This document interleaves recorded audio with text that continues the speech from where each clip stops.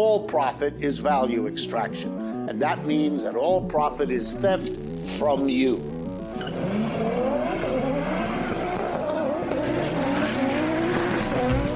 Corporate America is on welfare, and we've got to get them off welfare.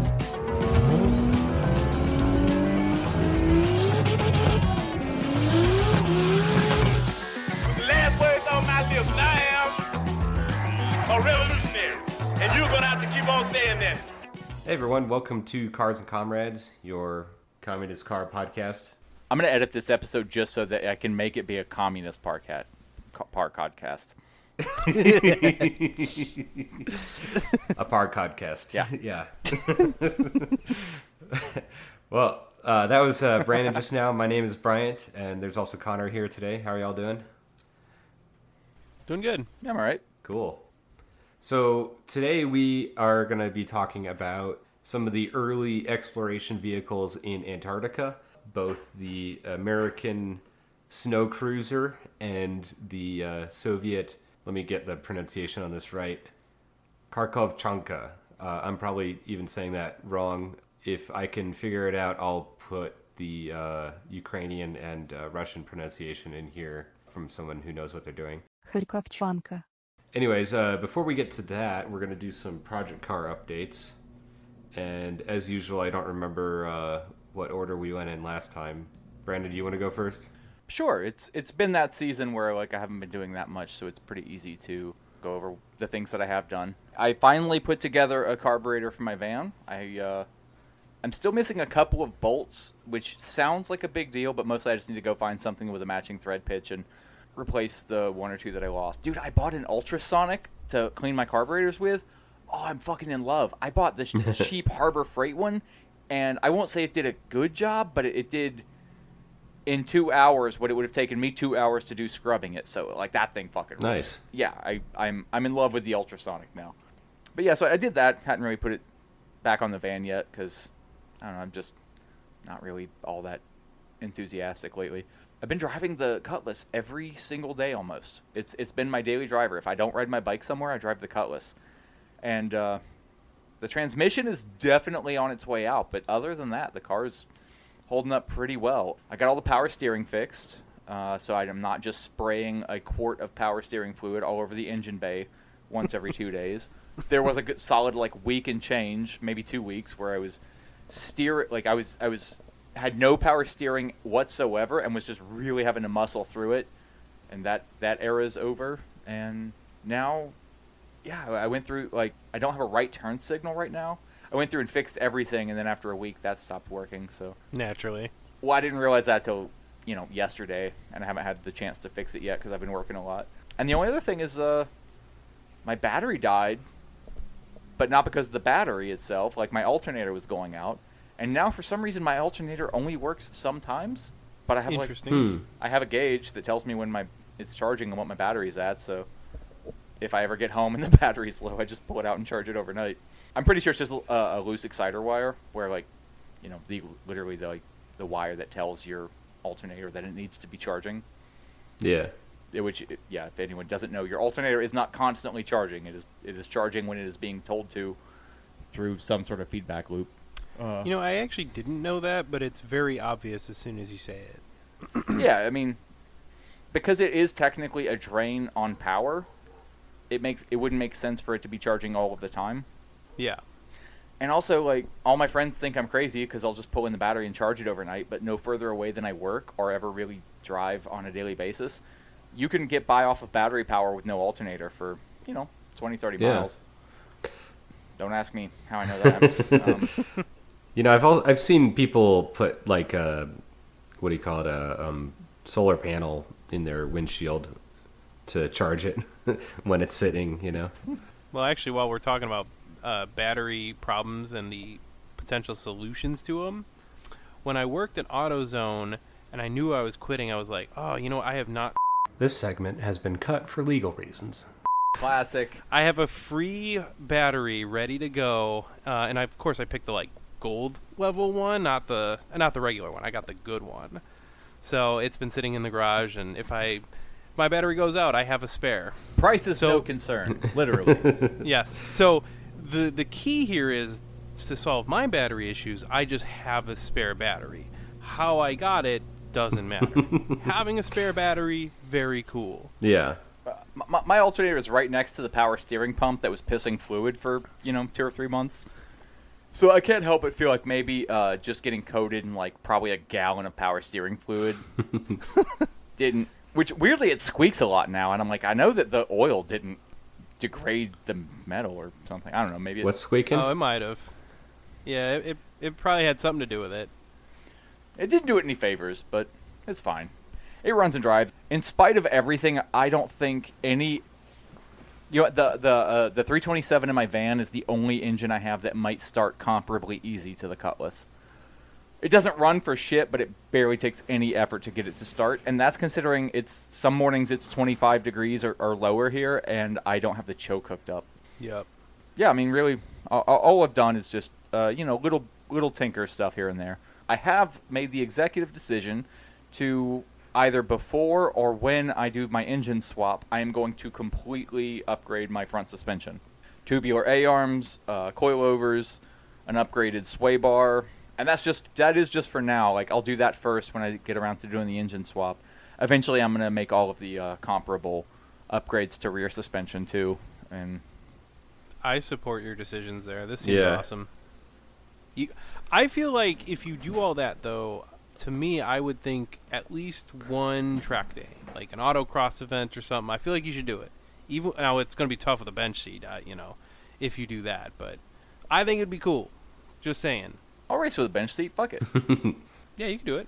Yeah, just like I think the bench seat is the cooler option and the way to go. But like, I get that it's not the racing choice. I'll just power through it. Shit. Like, the car's not going to be so fast that it's throwing me out of my seat. Like, even once I got the big block in it, it's all going to be low end torque. I might. Oh, it's not the engine power. It's not the engine power that's going to throw you around. It's turning that wheel real quick is what's going to throw you around. I'm just saying it's not going to be like an exceptionally fast car, but I mean it will have 3. If I ever get around to doing heads, it'll easily be a 400 or 500 horsepower motor. Okay. Oh, that's nothing. Oh, that's weak. Oh man, jeez. It would still qualify as a torque motor, dude. Yeah. Like with new heads and the cam I have in it, you're looking at over 600 pound-feet of torque. Damn. I think you should autocross that car, especially when coilovers and upgraded suspension. Oof, I would love to see it. Yeah, I was doing some reading and found out that your old school knowledge is that you shouldn't even like. There's a certain level of performance upgrades that you can go with, but you shouldn't put like bigger tires or bigger wheels and softer tires and all of that drag racing shit on this car until you have done certain frame modifications because it's so inclined to ripping the frame apart. Yeah. I mean, dude, this car's a 67. Back then, like, I mean, not that 400 horsepower is nothing now, but, these cars were making 4, maybe 500 horsepower. And that's usually, like, what brake horsepower, where it's not including any accessories or transmission, like, and just not more than that, dude. Somebody might, like, a performance shop might get the car afterwards and make it, like, 600 horsepower, and that was back then the equivalent of now you slap a couple of turbos on an LS and you've got a 1,500 horsepower motor. So these cars were not built to really handle a whole lot more than that. So yeah, I'm probably going to do like some suspension stuff and do my drivetrain and then chill out for a little while I save money. And do you already have subframe connectors on that, or do you need them even? This is a full frame car. It is, okay. Yeah, but it's the frame's not boxed in. It's like still like the channel, like a so are there like or whatever. Are there like frame rigidity upgrades you can add? Yeah, there's cross members and like plates that you add to increase rigidity, and you do that before you start making like the big horsepower numbers. But basically, like you can make 500 or 600 horsepower, but if you increase the suspension and wheels and tires and everything to the point where you're going to hook up hard off the line, that's when you're going to start breaking stuff. That's what I'm thinking. So I'm like, it might not hurt to do some of that stuff. Yeah, and I'll get around to doing that. Like, there's a real part of me that if I ever get around, like, to the point where I have, like, the free time and motivation to build a custom frame for the car, because... I mean, that seems like next level shit. Jeez, that's way more than... Well, yes and no, man. Like, when it's a solid rear axle... there's like front suspension, like steering and like suspension geometry that I don't understand well enough that I think I could make an honest improvement on it. But if you're talking about just the actual frame that the body of the car mounts to and the rear suspension mounts to, I understand all of that stuff. Like, if it involves going in a straight line, I understand it pretty well, which sounds simple, but I'm talking about, like, ladder bars versus four-link and so on and so on. It's really, like, the maneuvering, the, high-speed handling stuff that I don't understand as well. So that being said, if I have the old frame and can mimic it and improve it where it needs to be and stiffen it where it needs to be and box it in, I do think I could make a frame from scratch. I would just have to use a front suspension kit to finish it off. But it also sounds like a lot of work. What's the trade-off between making something from scratch and reinforcing the frame as it is and boxing it in and all that? I don't know how hard it's going to be to weld everything together with the body on the frame. Oh, yeah. And in my head, if I'm having to pull the body off the frame, might as well build something new. Okay. And would you need some kind of a jig to make the frame from, or? Yes, but a jig for like a frame like this is not as I understand it, is not as crazy as it sounds. Okay. I've seen people take a good concrete floor that was level and basically make a jig with chalk. Okay. Because if everything is square and your measurements are true, if your car frame is 1/8 of an inch out of level across corners, that's not the end of it. And it'll probably be better than what GM did back in the 70s or whatever. Oh, God. I don't know about GM, but I know Mopar was bad. Yeah. I have heard that, like, in the 80s, Ford was building the Fox body Mustangs. They were, like, up to an inch off, like, the wheelbase on either side. I didn't know that. That's my best friend, who is a Mopar guy, described it by saying that at all of the Dodge and Plymouth factories, every day was either a Monday or Friday. So, I don't know. Like, I've still barely done anything to the car, but I've just been enjoying driving it so much lately. I don't really know what I'm going to do next, but I'm kind of, like, reinvigorated with the car. Nice. And it's I want to start doing some more of the upholstery again. I kind of stopped fucking around with that a while back, but that's an easy thing to do at my house. Once I get some stuff moved around and I have my sewing machine in a place where I can more easily access it, then, I can do my door panels, my roof liner, and it'll all be pretty much together at that point. Recover my seats, maybe. That's a big project that I'm excited for, but nervous about. This quickly turned into a future car update, so right? Not anything I've actually No, that counts. Yeah. That counts. Well, I talk about shit that, like, I'm planning on doing this all the time. So. I've got all kinds of plans. Well, just forgot to mention, I realized that one of the springs in the front is sunk pretty badly. If I take a hard right turn and the car is kind of facing downhill, something is scraping inside my suspension. Not bad, just enough that you can hear it. And I was like, well, if I'm doing the engine, like, the big block's not going to weigh a ton more because of the way Oldsmobile did their big and small blocks. This is still going to weigh more, and I might as well fix the suspension. And if I'm going to fix it, I might as well upgrade it. And if I'm going to upgrade it, I might as well, be weird about it. That car's still front drum brakes. Oh, okay. So doing all this stuff, I can throw disc spindles on it too, which I have. Oh, hell yeah. That's a big upgrade there. Yeah, I think everyone can relate. Anyone listening knows how that process goes. If I'm going to fix this, I might as well, blah, blah, blah. So... Well, dude, it seems crazy, but then, like, okay, let's look at it real objectively, and then I'll call my car update for the week done. The stuff that I've been pricing out, and that's new A-arms, coilovers, sway bar, all the bushings, all the hardware, pretty much everything that you need. I already have the disc spindles, so I'll have to get, maybe rotors, calipers, stuff like that. So let's more than I even think it is. We'll say $2,000, and I have new front brakes, new front suspension.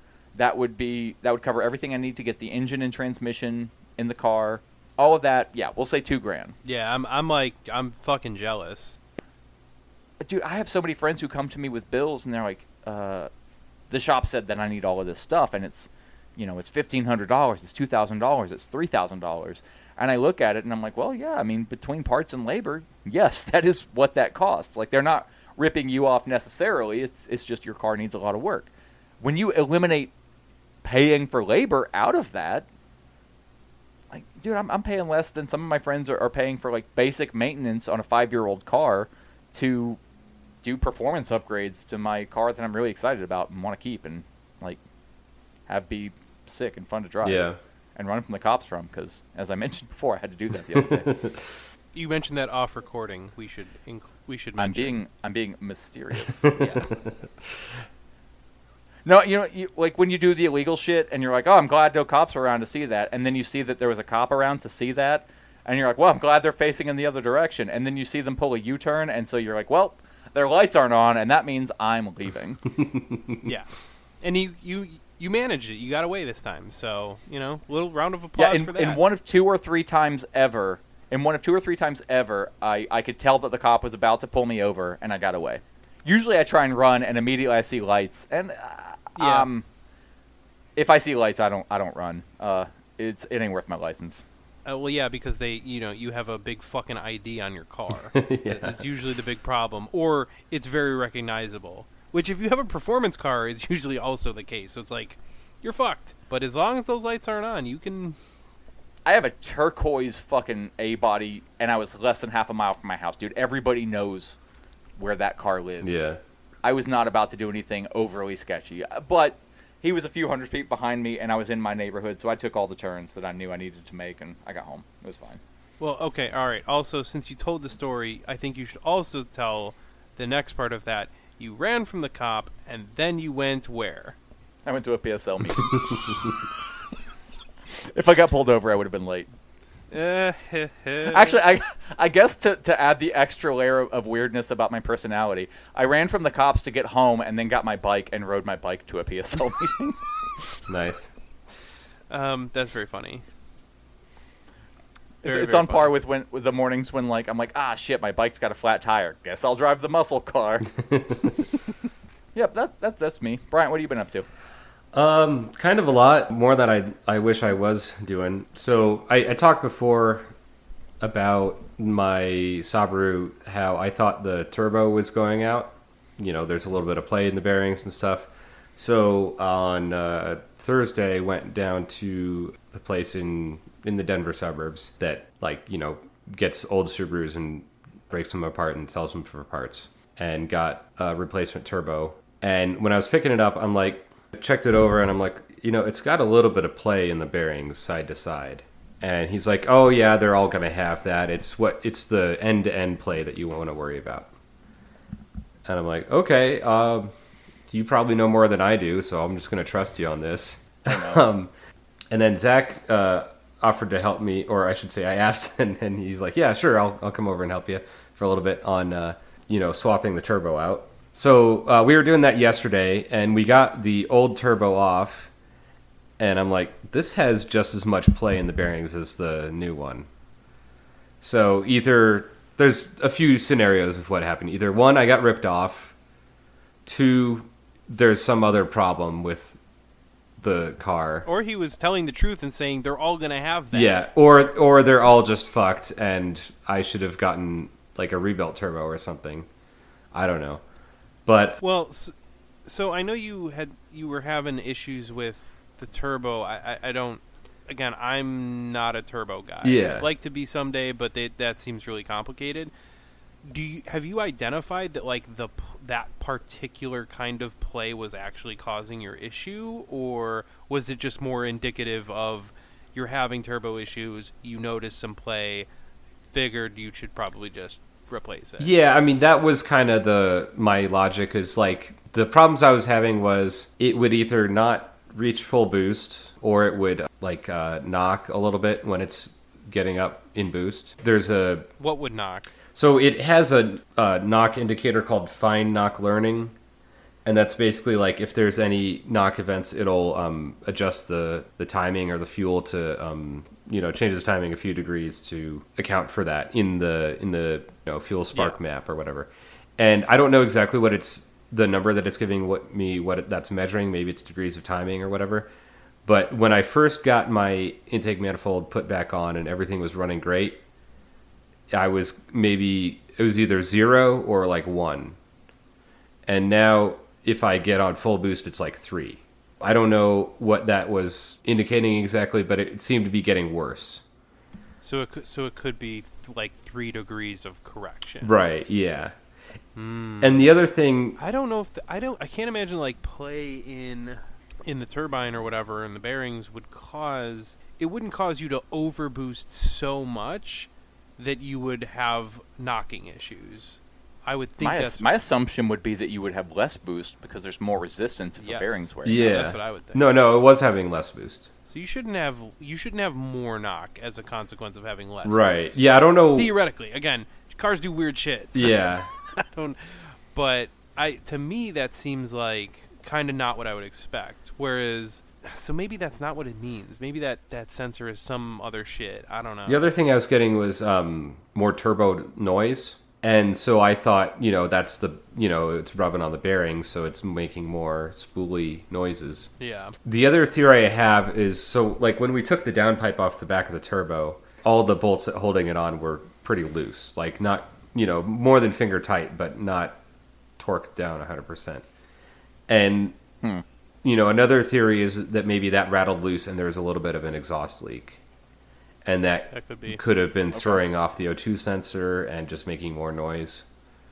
But well, the other thing, did you end up actually changing the turbo or no? I did end up changing it. I haven't driven the car because I still need to button up a few other things. I'm going to do like an oil change and change the transmission fluid and a couple other things. And then... Excuse my ignorance, because I don't know when you buy a used turbo, does it come with like a new wastegate solenoid and all that shit? Or... no, because I'm wondering, like, if your wastegate solenoid was having an issue or was sticking a little bit, and then maybe that was causing like an overboost condition because that's old and fucked up, could that be maybe the cause of why it's having to pull some timing? I don't think so. I replaced... It's got a new wastegate solenoid as of like 2 years ago or something. Oh, okay. So, well, probably not that then. Yeah. The actual wastegate actuator, though, I just kept on the turbo. I'm not changing it. Yeah, no, that's what I would think you did. So yeah. Yeah. I wasn't sure if it came with it or not. The fuck is a turbo? But yeah, I don't know. I'll put it together tonight and see where it's at, and then I don't know where I'll go from here if it's not working properly. Maybe I'll just fucking stomp on it until it knocks a whole bunch and blows up the motor and get a new motor or get a new car. I don't know. I'm kind of frustrated right now. I mean, I've heard Zach talk about how easy a Subaru motor swap is, and he lives close to you, so just make it... Yeah, that's kind of... That's true. You could say, like, Zach, you could guilt him into it. Maybe he'll probably never listen to this, but be like, Zach, you were saying this was really easy. You could probably just pop over for like 20 minutes and help me replace this engine real quick, right? And then be like, you've said it on our podcast so many times, I assume that this is really easy and you can help me. That's what I would do. If I had a friend like that, that's what I would do. Well, and I can get I can get a lightly used engine from Japan for like, I don't know, $1,500 or something like that. So you know what we should do as a future episode, which we'll probably never get around to doing because we never do when we make these suggestions? We should look into why is it that there's all these engines from Japan that have like suspiciously low mileage, and is that accurate? So I feel like that would be a fun episode to do. The short version of, or at least what I've heard, is that Japan has a lot of like laws that are to protect the domestic car manufacturing business there.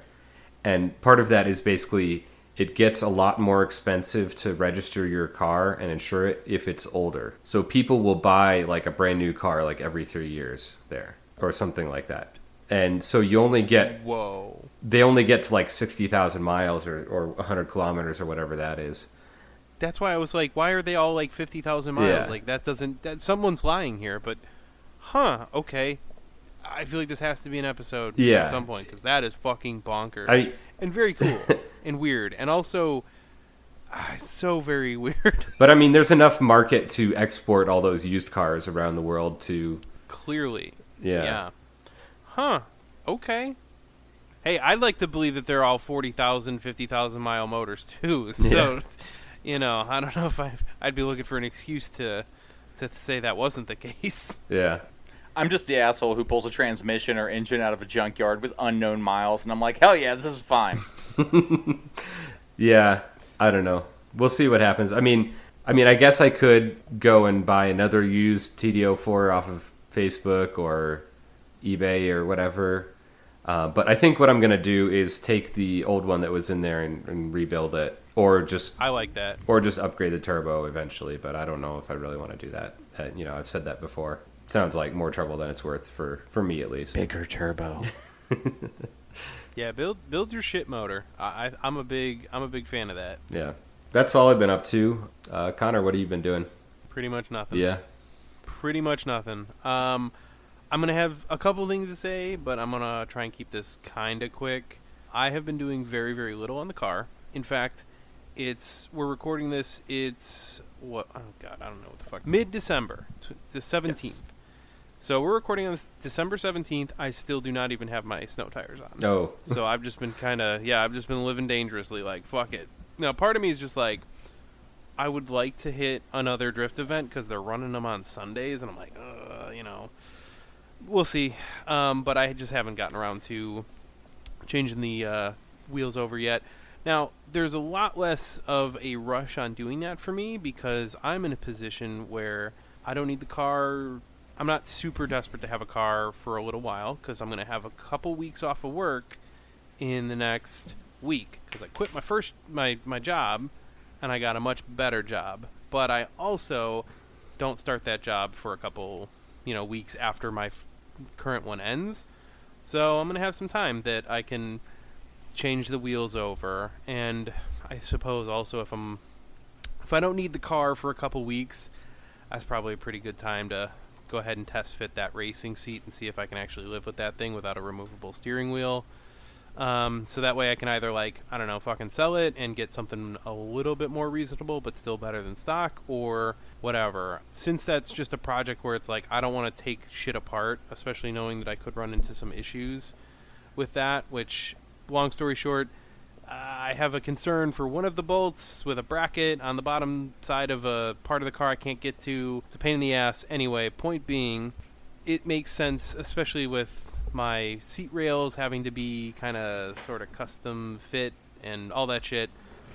It would be nice to have some time to do all that, and I'm going to have some of that. So, finally got a new, better job, and my old boss can suck it. I didn't give them a full 2 weeks notice.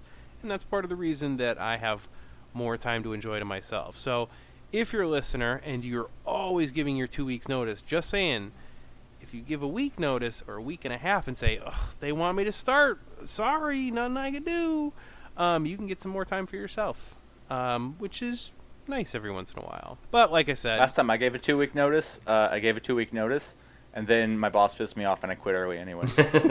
But anyway, so point being, I'm going to have some time to switch over the wheels, and I'm probably not going to get too crazy, but I'm going to go ahead and fuck around with that, that racing seat and see if I can get that working and if that's going to be manageable or not. And so outside of that, I don't really have too many plans. I haven't really been working on the car because I haven't needed to, and I'm going to be real.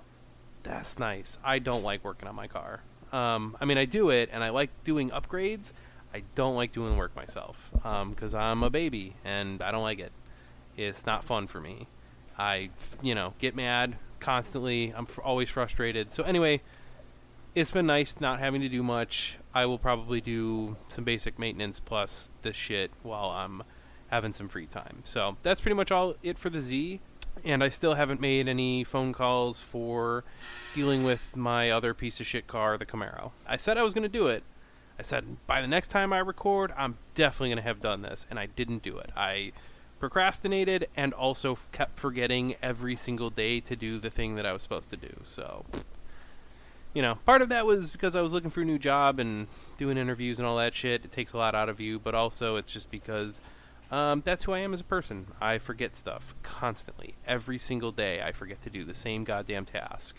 And then some days I just didn't want to do the task, even when I remembered. And I was like, I remembered, but it's 2:30, and that's kind of late, actually. I'm pretty sure they close at 5, and to be calling them at 2:30 just seems like a thing that I don't want to do. So I've had that a few times too. So anyway, point being, that's where I'm at right now. I haven't done too much work.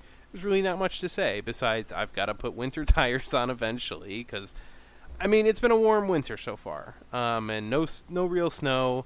So thanks global warming, I can hold off on my winter tires for a little bit. But that and the racing seat, and that's pretty much all I got going. Global warming means that now I just get to run radial TAs all year round, which is what I've always done, but it's going to get safer and safer every year. Yeah, I thought this was going to be, well, again, it's not all exclusively bad stuff. Sometimes there's some perks, and not having to run your winter tires as much is great, or being safer on the roads is great. Wait, perks like perk 30s? Yeah.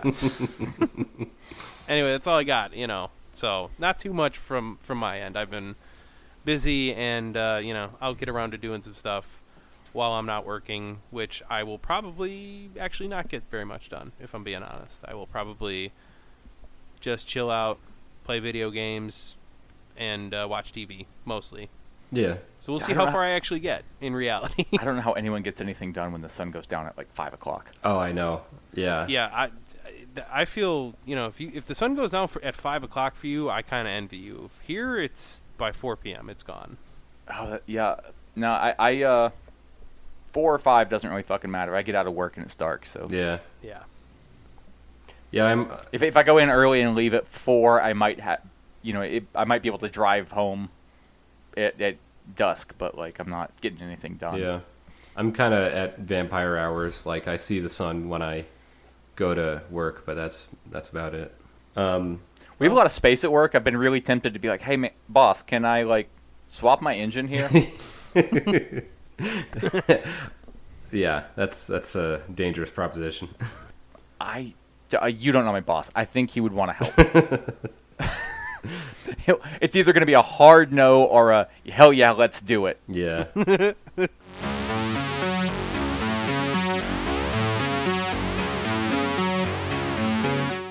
All right. We're going to be talking about Antarctica and the various vehicles that were used to explore the continent.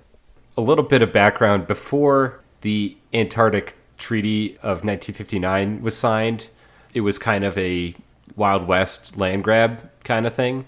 And all these countries were building, bases and exploring different parts and claiming it as their own and whatnot. So it was like colonization if no people were there. Yeah, it was actual terra nullius. I think that's actually just migration. Yeah, it was. I don't know, setting up bases and stuff. That's not migration. They were just like, I own this land, and there luckily were not people there to be, colonized in that process. I mean, I think the goal was like to use it as a military base, basically. I accept that no one has ever said let's build an Antarctic base and it had like good intentions. I've seen the movie The Thing.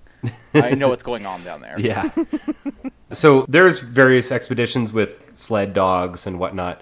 The first that brought a car was in 1909. It was Ernest Shackleton's expedition. The car didn't run very well because, it's too cold and it didn't have a whole lot of traction.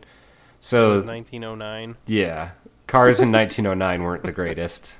So they abandoned that and just stuck to the dog sleds. I'm surprised they tried it at all, to be honest. So they brought over this fucking rinky-dink ass little car. Like, this'll work. We'll be able to travel there. And it's just like, there's no roads, man. Right. What are you thinking?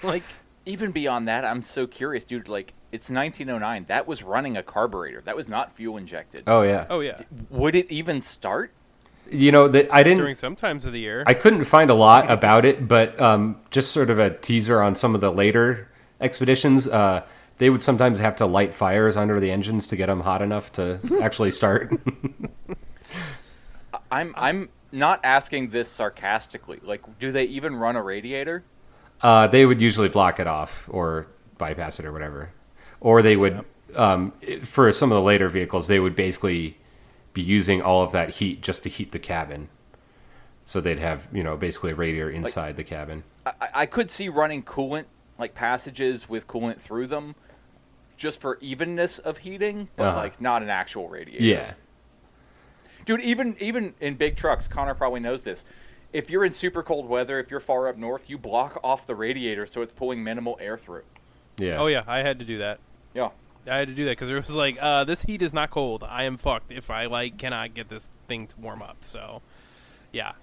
There's more of a problem with diesels than anything else, I think. Yeah. But, you know, I'm actually curious if you found this in your notes. Did they, like, make, like, a real effort to, like, make this car work? Or were they just, like, they got it there and it was like, oh, fuck, this is not going to work? Or did they, like, try every possible thing to make this thing work? I think it was more of between a publicity stunt and an experiment to see, you know, can we get this thing to work?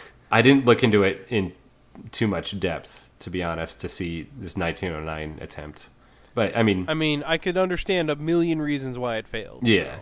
So, like, in the subsequent years, there were various cars and tractors and off-road vehicles that were used in the Antarctic. But in 1937, in Chicago, so a little local connection to you, Connor, the guy named Thomas Poulter started designing what he called the Antarctic Snow Cruiser. This is at the Armour Institute of Technology, which is now called the Illinois Institute of Technology. It's a private research college. Yeah, it's a college that I considered going to okay. at some point. And he was designing this for the 1939, I think, Byrd expedition. I forget. I think it was Richard Byrd. This was a joint venture between the U.S. Departments of State, War, Navy, and the Interior. Ooh, that's probably evil stuff then. Yeah. And the Armour Institute put up $150,000 to build this off-road machine that Thomas Poulter designed. So that's around $3.3 million in today's money. Wait, so hold on. So somebody was like, they already designed it, and then they're like, we'll give a bunch of money to anyone who can build the shit that we already designed? Well, he was working with this institute. He was at this college, and he had designed this machine. And then this expedition was announced, and he's like, oh, you can all use my design, and got funding for it. Okay. So it was kind of like a private-public partnership kind of thing between Gotcha. the college and the government to fund this. Okay. But that meant he only had around 11 weeks to actually build it and get it to the ship to send it out to Antarctica. No problem. Notably not enough. Yeah. This was also during the summertime was when it was going to be finished and shipped down there, so they didn't have a chance to test it in the snow. But Could be an issue. I don't see how that's relevant to an Arctic vehicle. yeah. So his concept was he wanted to make sort of an all-in-one contained vehicle / Habitat. living situation. Yeah. Well, you're not far off because they were going to haul a biplane on top of it. So they didn't have helicopters so much in 1937, but they did have biplanes. So they had this plane on skis that would take off and land, and then they would haul it up a ramp onto the back of the vehicle and tote it around when they're not flying it. Wait, so you're telling me this plane's bi? Yeah. I can't help but wonder if, like, tying a fucking rope to it, it's already on skis, and just pulling it around maybe would have been easier than putting it on top. Yeah, I mean, guess that's extra friction, I suppose, but... this is one of those things that looks really cool on the cover of, Popular Mechanics, but as we'll see, it didn't end up so good. So he got 4 gigantic tires from Goodyear, and they're 10-foot diameter balloon tires. And the... Whoa, hold on, we gotta stop there. Yeah. 10-foot diameter tires? Yeah, so they're... Are you sure? Yeah. Why? 10... How did it turn them? Like, that's a lot. That takes a lot to turn that. This is 1937. Well, they had the whole Arctic to turn around. Yeah. It actually had a decent turning circle of 33 feet because the front and the rear could steer independently. So you could do four-wheel steering. Yeah, no bullshit. That's almost certainly less than the turning radius of my fucking drift car, but, which is a problem for the drift car as well. But yeah. No, I mean, like, to turn, like, a 10-foot diameter fucking wheel takes a lot of effort. It's not like turning some fucking 18-inch wheels. Like, that is an unfathomable... Connor is asking if this has power steering. No, not at all. Yeah, no, it has hydraulic steering. It has hydraulic steering and hydraulic suspension, so it can raise and lower on the suspension, right? How much can it lower? Enough for you to get in? Because that seems like you need a ladder to get in this thing. Well, it's like 15 feet tall, the whole thing. So this is a gigantic... It's like the size of a bus. It's 55 feet long, I believe. 55 feet long, 20 feet wide, 75,000 pounds. Okay, wow. I'm sorry.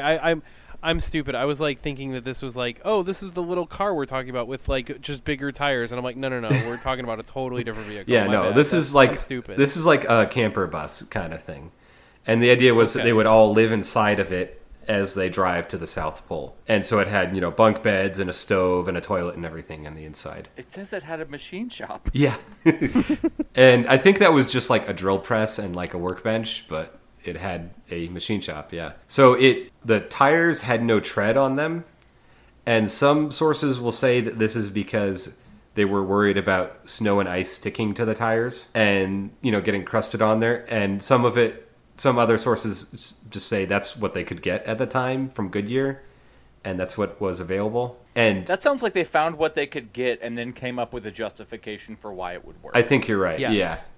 Yeah.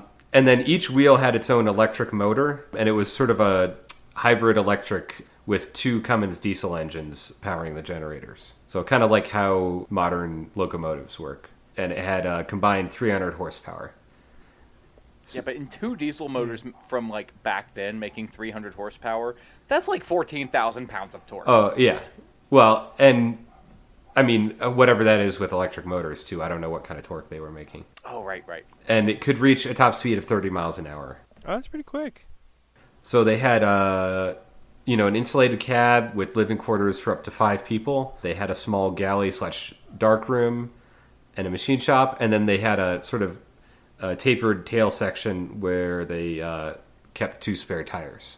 It could carry 2,500 U.S. gallons of fuel, with another 1,000 gallons for the airplane. So this... I would drive that to work. Yeah. So this was built at the Pullman Company near Chicago, and then they decided to drive it all the way to Boston Harbor to ship it out to Antarctica. So it went like around 1,000 miles overland. And along the way in Ohio, it fell off a bridge and got stuck in a small creek, which was not a good sign. No, it was not. How is it a bad sign? It's not meant for driving over creeks. Yeah, exactly. So it arrived in Antarctica on January 12th, 1940. And while they were unloading it, it broke the wooden ramp that they had there on the side of the ship. That seems like a bad sign. Yeah. They also tested it on sand dunes in Indiana before they shipped it out, and it did okay with that. But sand is not the same as snow. How so? I mean, sand is difficult. Yeah. Just in generally a kind of different way. But Yeah. yes. So in actual snow and ice, they were lacking traction. They even put like chains on the tires. That didn't really help that much. They also took the 2 spare tires out the back and put it on the front wheels like dually tires, kind of, to get a little bit more traction. That also didn't really work. And then they did figure out that they got better traction going in reverse for whatever reason. So they would just drive it around in reverse the whole time. But this, I think they could only go like maybe 12 miles an hour at most. And, this wasn't very practical. They didn't get very far with it. The farthest trip they went was 92 miles, which, I think it's like 3,000 miles from the coast to the South Pole. So they were a little short of that. Okay, but they drove it from Chicago to Boston and then took it to Antarctica and drove it another 100 miles. That is literally more than I've driven my car so far. Yeah.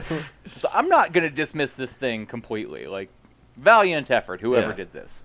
To be honest, it actually seems like on everything about it was just fine. It's just that they had tires that had no fucking tread on them. Yeah. That seems like entirely the issue, and I almost wonder. I'm like, well, could Goodyear have made like 8-foot diameter tires with tread? Because I feel like that would have worked a lot better. Just Yeah. I don't know if they had to be 10 feet. That is a pretty tall order. So easy to criticize when you're not the one doing it. I mean, that's true. I'm also legitimately not going to be overly critical of a thing that they had 11 weeks to build. Yeah. So, basically, at this point, they abandoned using it as a vehicle, and they just parked it and used it as a cabin to live in. which it works pretty well for that. And It's the escalator of vehicles. It can't break. It just becomes a different thing. Yeah. So they did some cosmic ray measurements, ice core sampling, seismographic experiments. But then in 1941, the expedition was recalled. All the funding was cut because World War II. And it was left in the Antarctic on the ice shelf with a big bamboo pole sticking up the top of it so that it could find it again when it got buried by the snow. Which... Well, that was smart. I would not have been smart enough to do that. So I can certainly give credit there. I would have not done that. Yeah.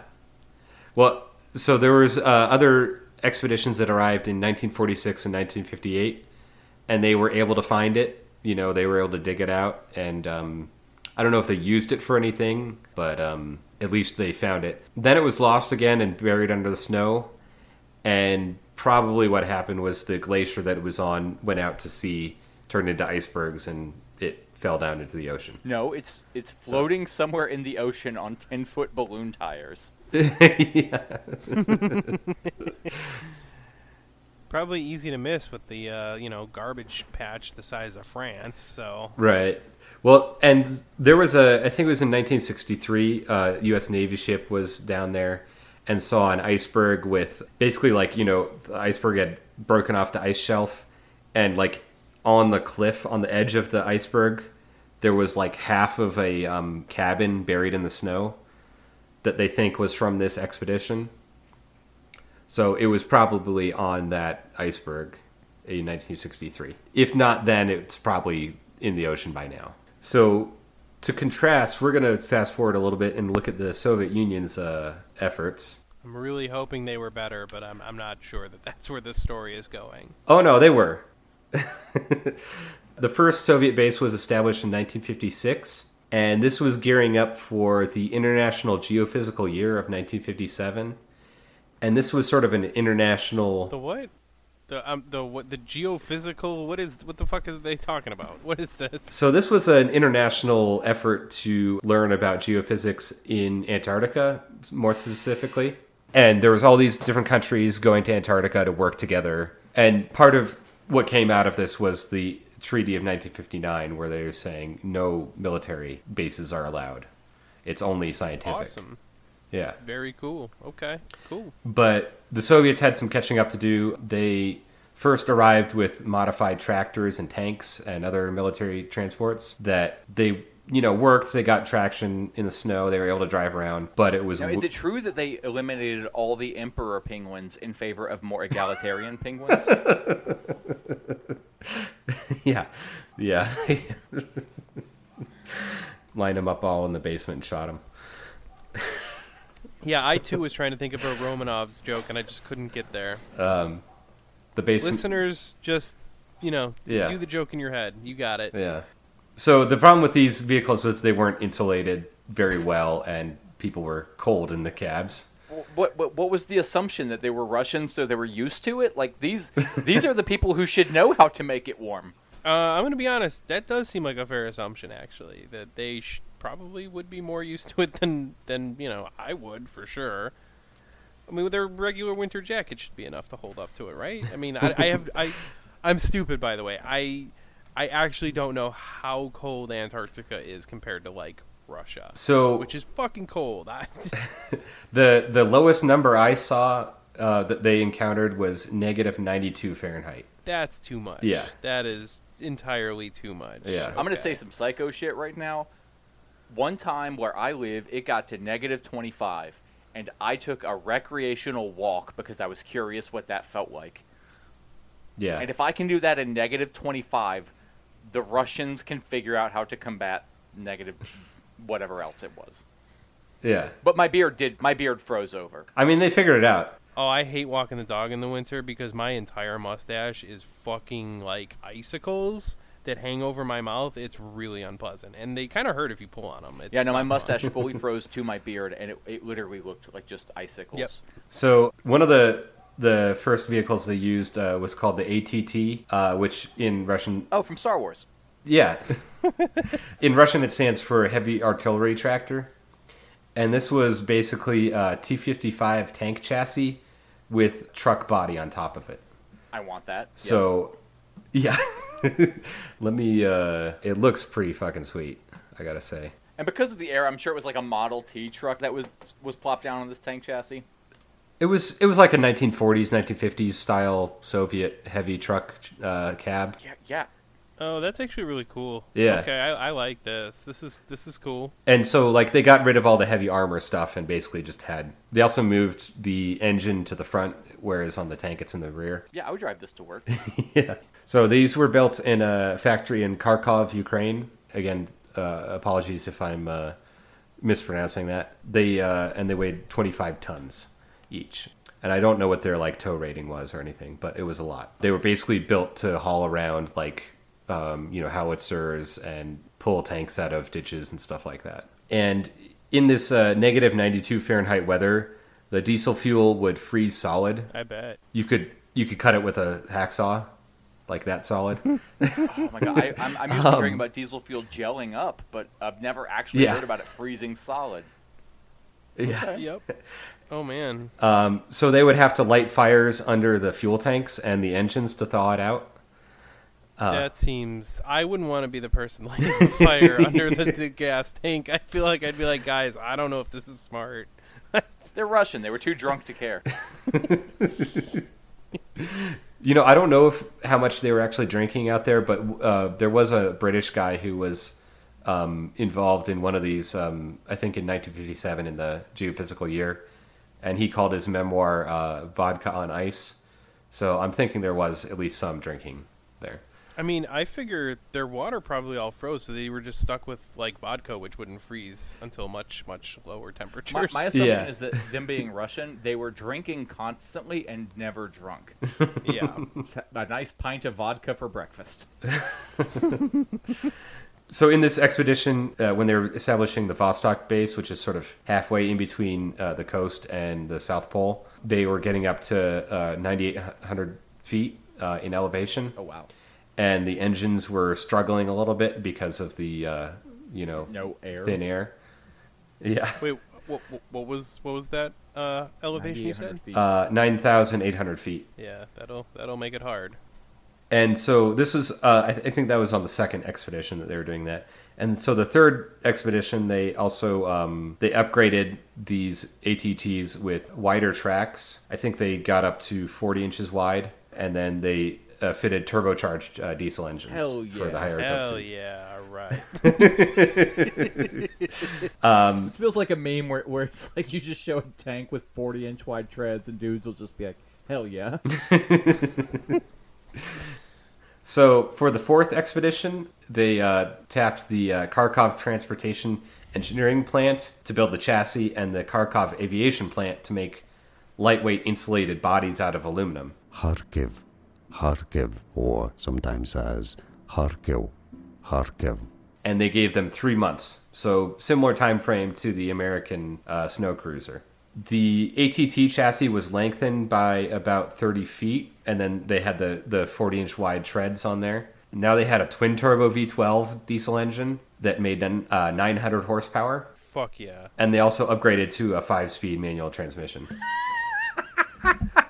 This is sounding like my dream 900 horsepower, 5-speed trains.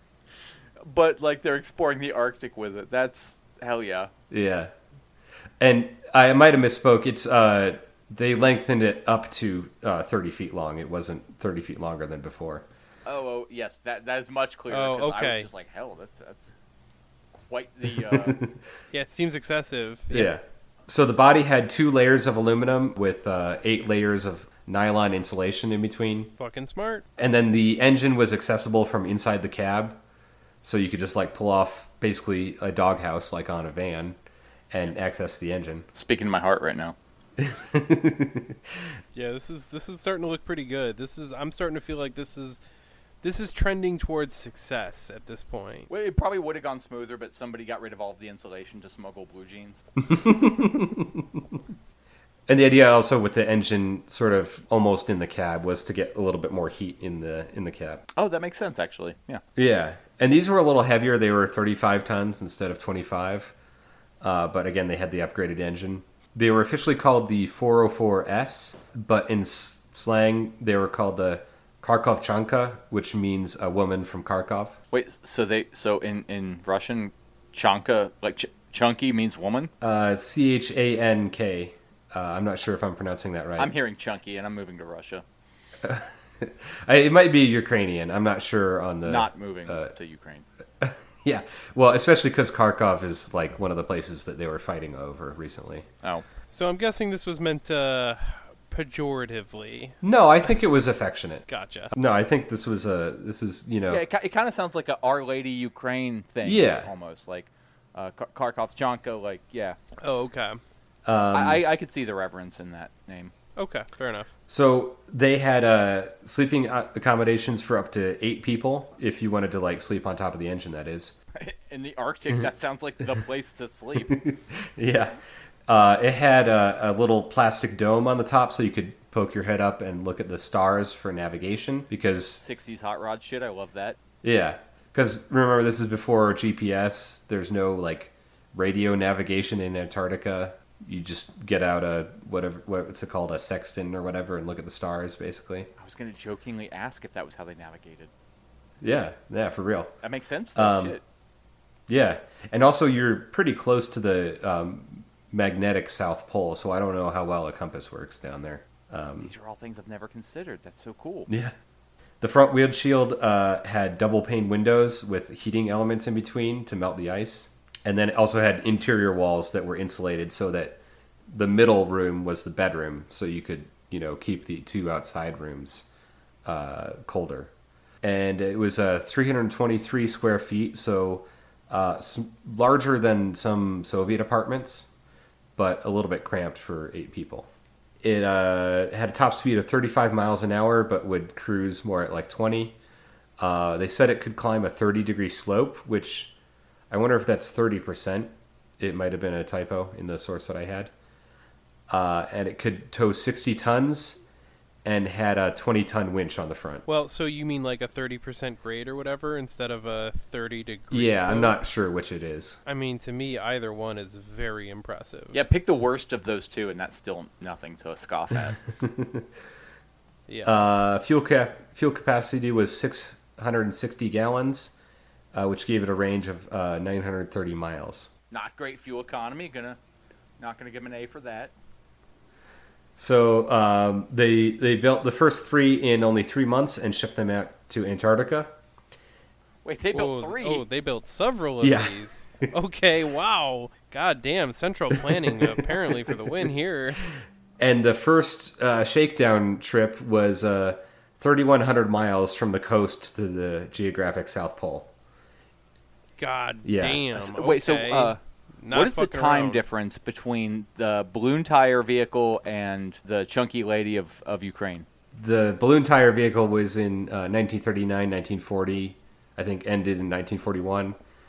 And then this Kharkovchanka was in, I think... Our Lady of Chunk, yes. Was 1959, and I think... Okay. So this wasn't purely Soviet ingenuity. Like, we had 2 decades of engineering evolution here. Yeah. And they also, they took some lessons from the snow cruiser as far as, like, how to insulate and outfit the cabin. But they're like, yeah, we're not fucking around with this dumb balloon tire bullshit. We're going to put tank treads on this. Rightfully so. Let's see. So on their way to the South Pole, it was through totally uncharted territory for most of it. They hadn't even had airplanes fly over this land, so they had no idea what to expect. Here's an excerpt from a book by H.E. Drocklin, who was the leader of the trip. His book is called Antarctica. Simple enough. And I'm gonna talk in freedom units rather than metric here. By 540 miles into the trip, 160 track pins were broken. And so those are the pins that hold the segments of the track together. I wonder why those were breaking. So one, it was cold and they were getting brittle. And then also I think they just underestimated how much stress they would be in, like towing these big sleds through the snow. Or at the very least, underestimated the amount of stress they would be under, given how brittle it was going to be in those temperatures. Exactly. The main engine worked well, but there was poor oil cooling. So I don't know how you have poor oil cooling when it's negative 92 out, but they managed to do that. I can only speculate that, one, this engine ran at 475 degrees in normal weather, or, and this is the serious option, when you have an engine that is largely insulated by the cabin on multiple sides, there's not going to be a lot of airflow. Yeah. And I'm speaking from firsthand experience. Like, my early vans are sort of a similar design.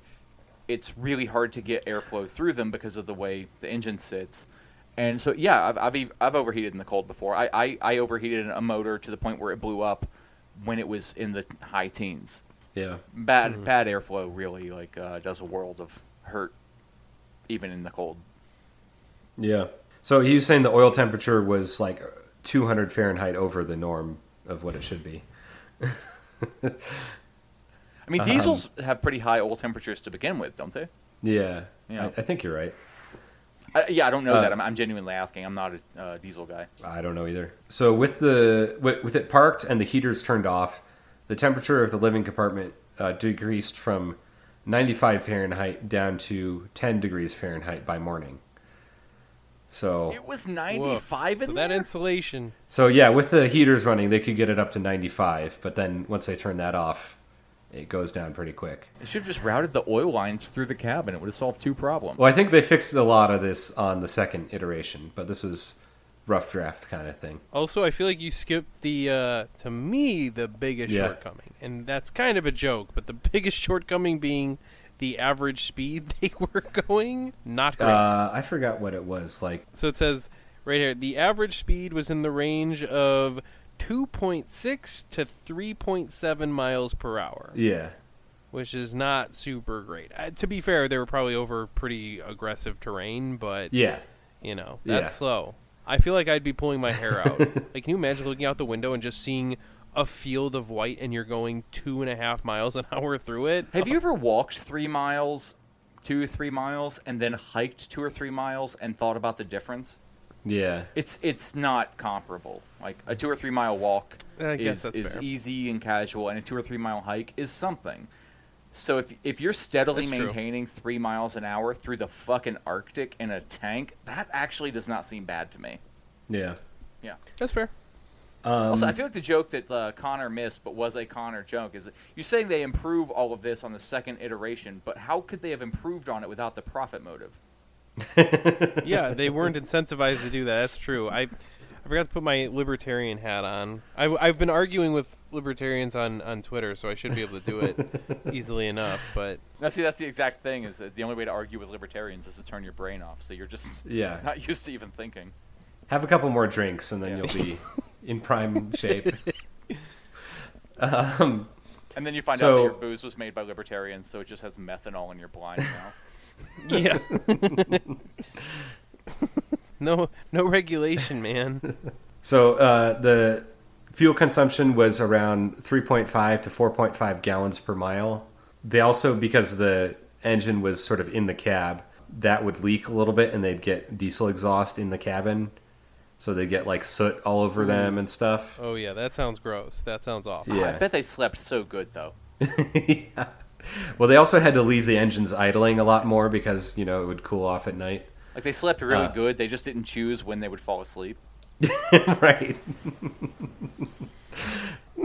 They were also, because of the pins breaking on the tracks, they cut down the track extensions from 40 inches to 30 inches to, maybe not have as much traction, not put as much stress on the tracks. And it was basically the extensions were just angle iron welded to the treads, so they just got out a torch and cut those off.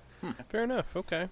One of the vehicles broke its transmission, and they had to swap it out in the field. Been there, done that, yeah. When it was negative 67 Fahrenheit. Nope, never done that.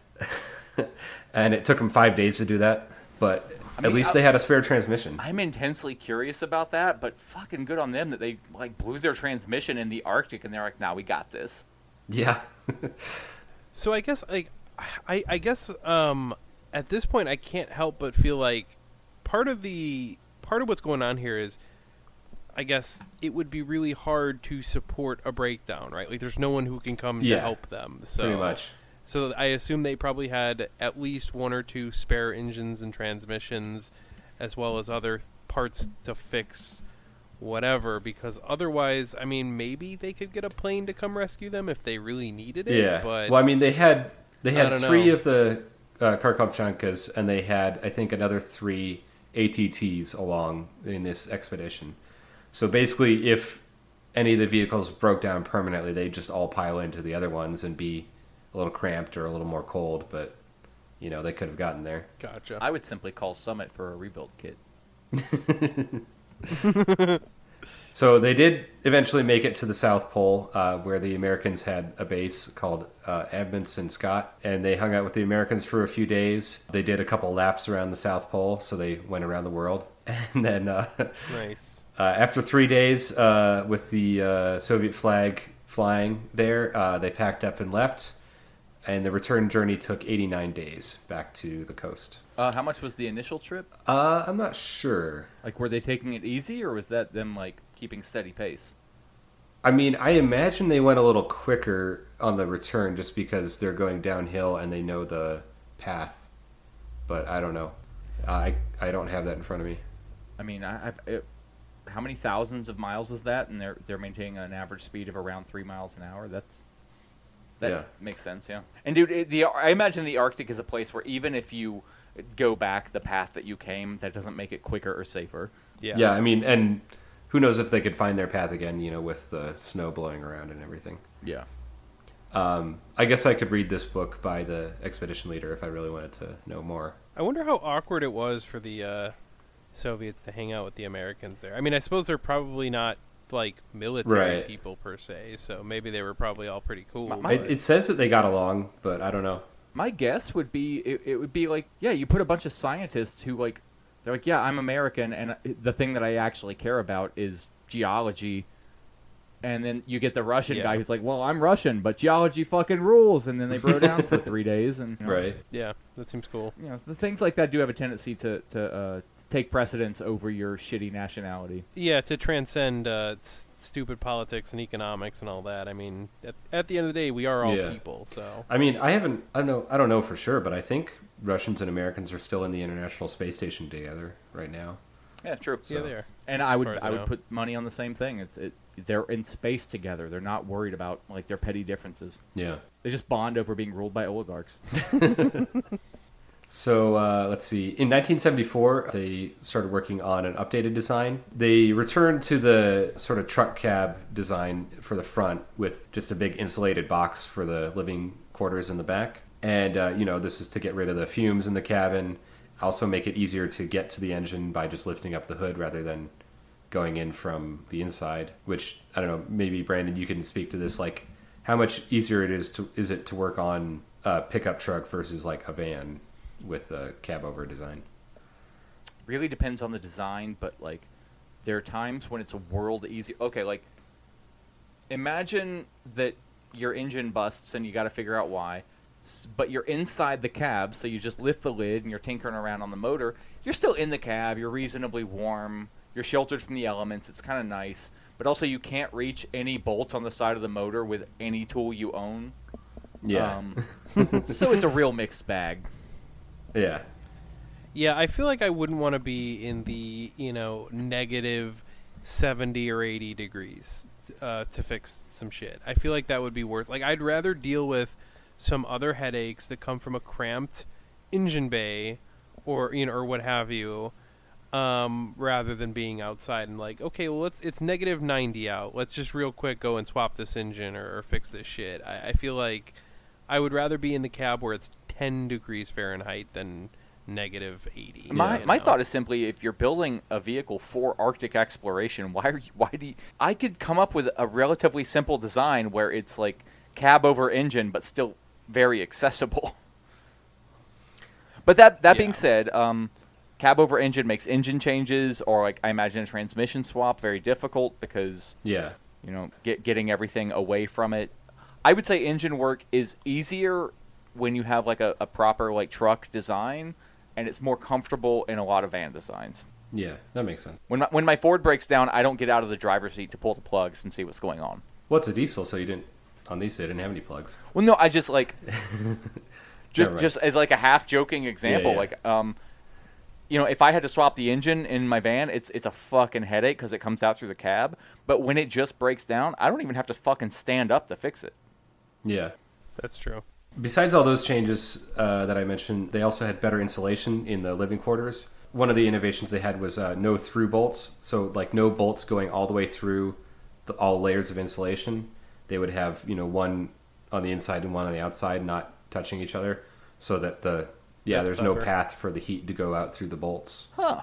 I would not have ever considered that. I wouldn't even think that would make a huge difference, but I guess when you're talking like negative 70 and 80 degrees Fahrenheit, that's probably a thing. They also had an auxiliary generator that would Generate auxiliaries. give them it would provide electricity and heat while the main engine was shut off, so they could save fuel and wear on the main engine. So kind of like I think a lot of semi trucks that have sleeper cabins have a similar kind of deal. Yep. Or like RVs or whatever. So and these works pretty well, but in the 1980s they were working on a third generation design based on the MTT military tractor. But they never built that because of all the financial problems that the Soviet Union had in the 1980s, and it was totally abandoned in 1991. I would rephrase that slightly to say because of all of the financial problems that the U.S. caused the Soviet Union. Yeah, that's a better way of saying that.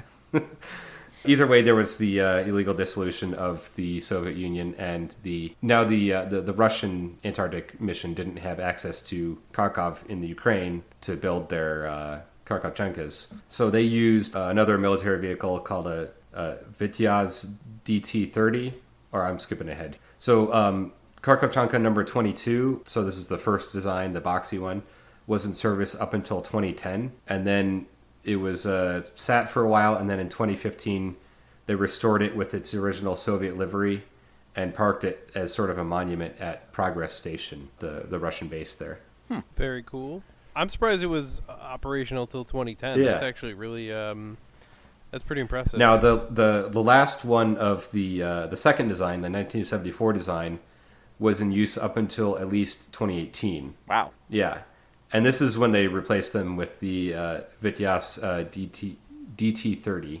Are we actually learning anything from Antarctica? I don't know. I mean, they're looking at penguins and seals and whatnot. I'm sure they're doing something important, but I don't know. Yeah, but you don't have to go to the pole for that. That's the coastal. Like, no, I'm. That's not being difficult. Like, Yeah. Those animals do not migrate to the pole. I mean, they did mention something about like cosmic rays, like what with being at the pole with the magnetic field and whatnot, you can observe. the magnetic field, I believe, is very different at the I had a pole. friend that I nicknamed Cosmic Ray. Plus, I mean, He hated it. I'm sure you can get some interesting ice cores from there too that would tell you a lot of geologic history as well as climate history. That would probably be pretty What does relevant ice Yeah. core today. sound like? Is that similar to metalcore or? A little bit less aggressive.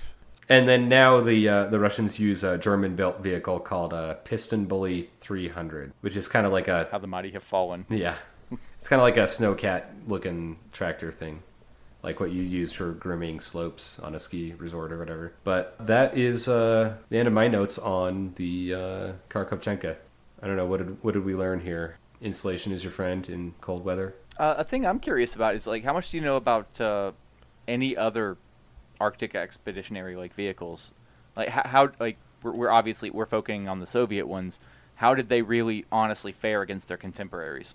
Yeah, I don't know. I know the Americans used like.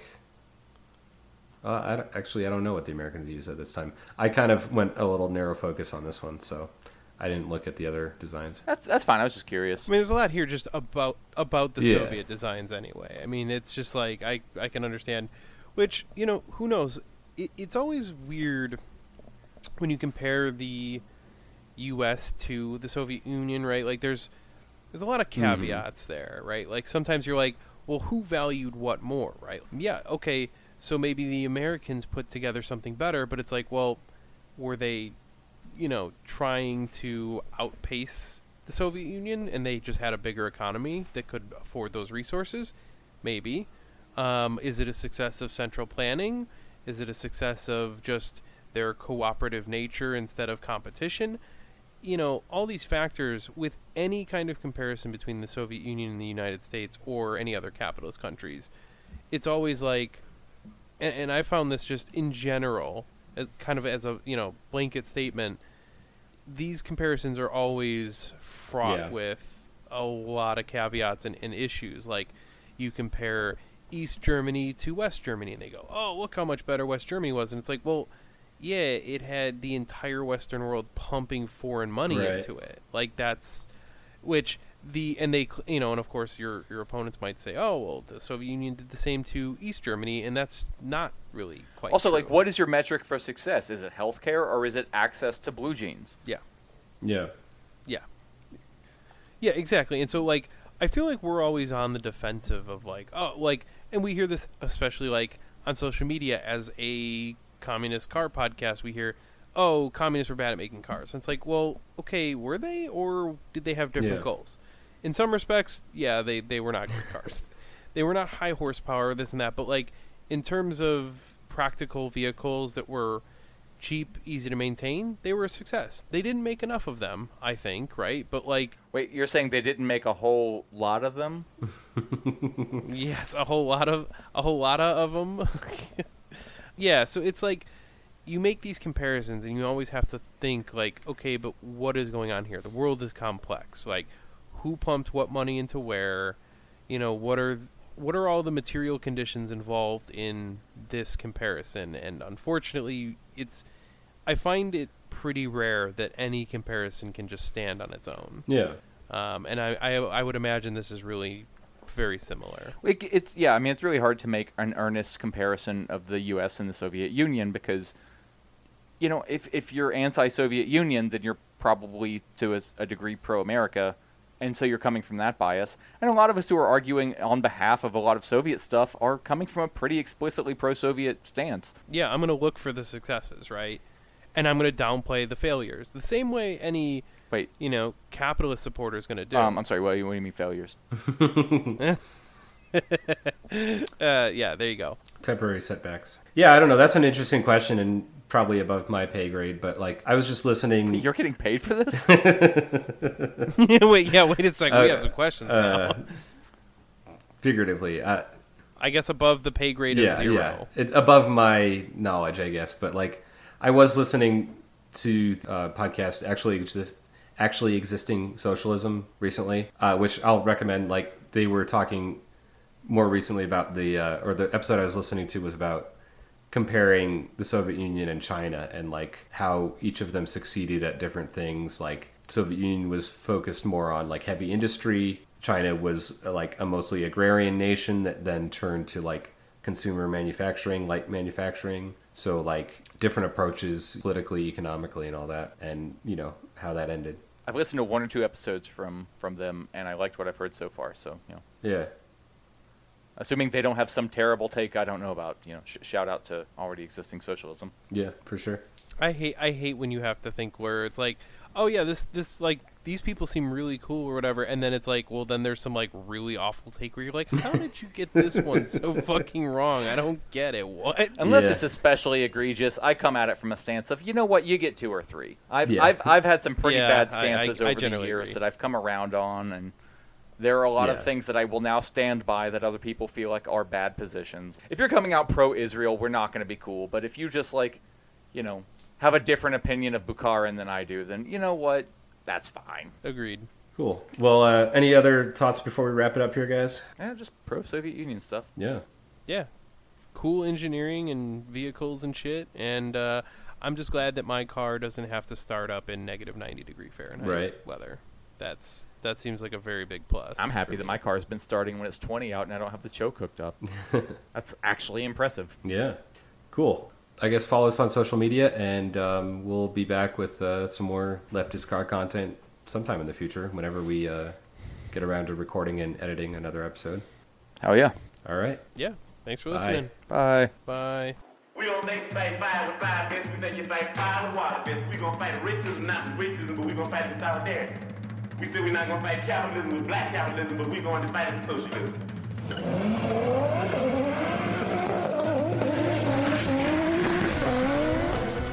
Amazingly, or not so amazingly, Cuba's crime rate is one of the lowest in the entire hemispheres.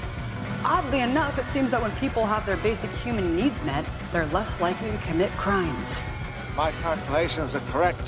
When this baby hits 88 miles per hour, you're gonna see some serious shit. The free market mythology, it argues that the most ruthless, selfish, opportunistic, greedy, calculating plunderers, applying the most heartless measures in cold-blooded pursuit of corporate interest and wealth accumulation, will produce the best results for all of us. Through something called the invisible hand. What are you smiling about? Dude, I almost had you.